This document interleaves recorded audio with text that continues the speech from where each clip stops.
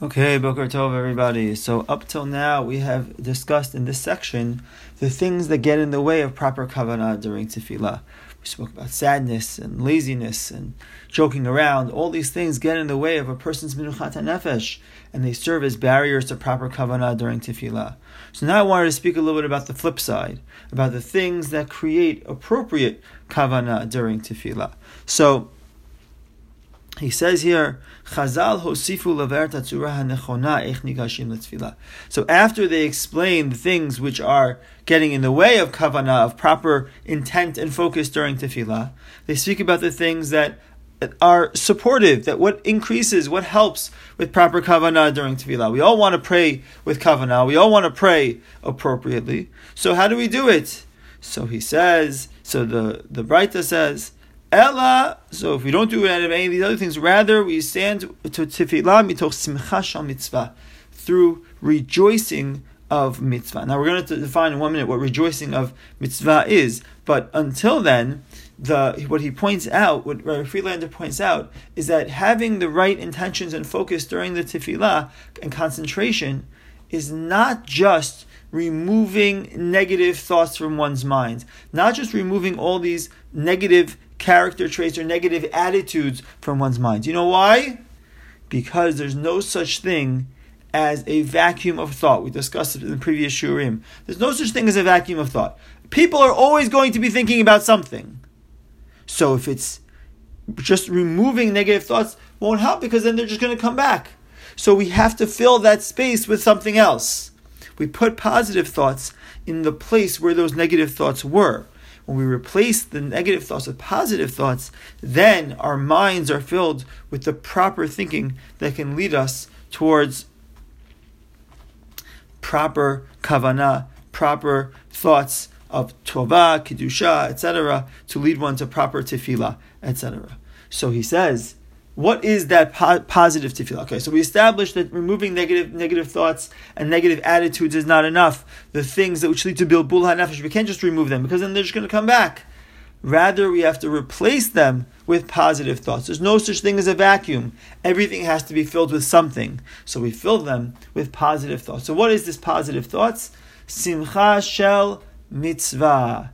It's the happiness, the rejoicing of mitzvah. So what does that mean? So Piresh Rashi explains, Kegon divrei tanchumim shel Torah. These are words of consolation or words of comfort of Torah. What does that mean?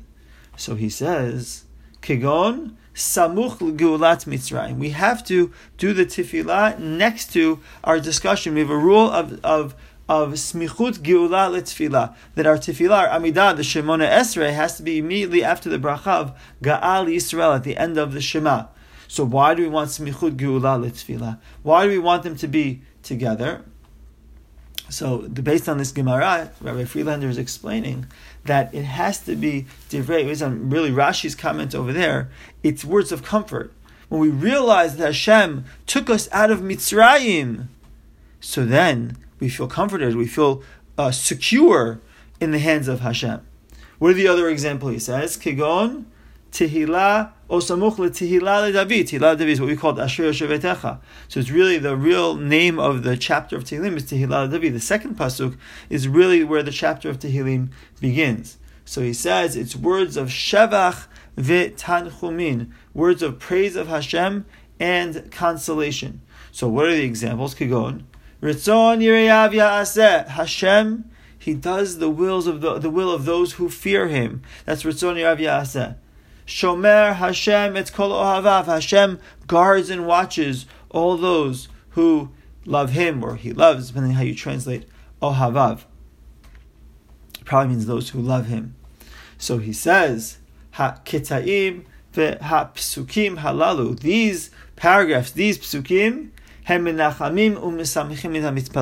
they comfort the person who is praying, and they cause him to rejoice, to make him happy. That's what it says. That's what it means. Simcha shel mitzvah. A person has to come to pray, not out of all these negative feelings, but he comes to pray through simcha shel mitzvah.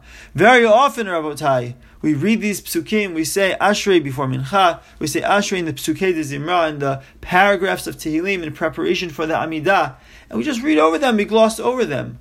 But we don't realize that these psukim are there to prepare us for tefillah. When we say Ga'al Yisrael immediately before the tefillah, this is an incredible idea, Rabbi Friedlander is saying. That these psukim, when we focus on the content of these psukim, it puts us in a place where we're ready to pray to Hashem, because it creates a feeling of happiness that we know that Hashem provides these things for us. It creates a sense of security that we know, right? And then he quotes this idea he mentioned earlier, just like the baby, he's not worried about what's missing. He's not worried about his needs being fulfilled. He realizes that the mother takes care of them. He knows the mother takes care of everything.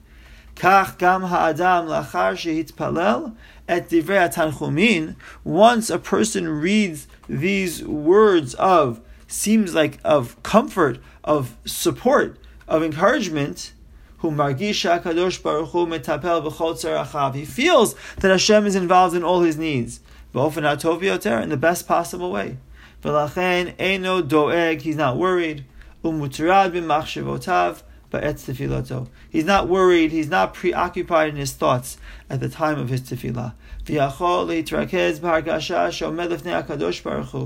And he can focus, because now he realizes he has awareness. It was always true, but now he has much greater awareness that he's standing in front of Hashem. And to have full and complete kavanah, focus at the time of his tefillah. So now he summarizes, Avodata tefillah hi lechaven bekavanat halev ulargish et divrei hashevach v'tanchumin shomer. So the real avodah, the real work of the tefillah, is to be focused during the tefillah and to feel the words of praise of Hashem and the words of comfort that he says lifnei shemona esrei, before the words of tefillah. Right?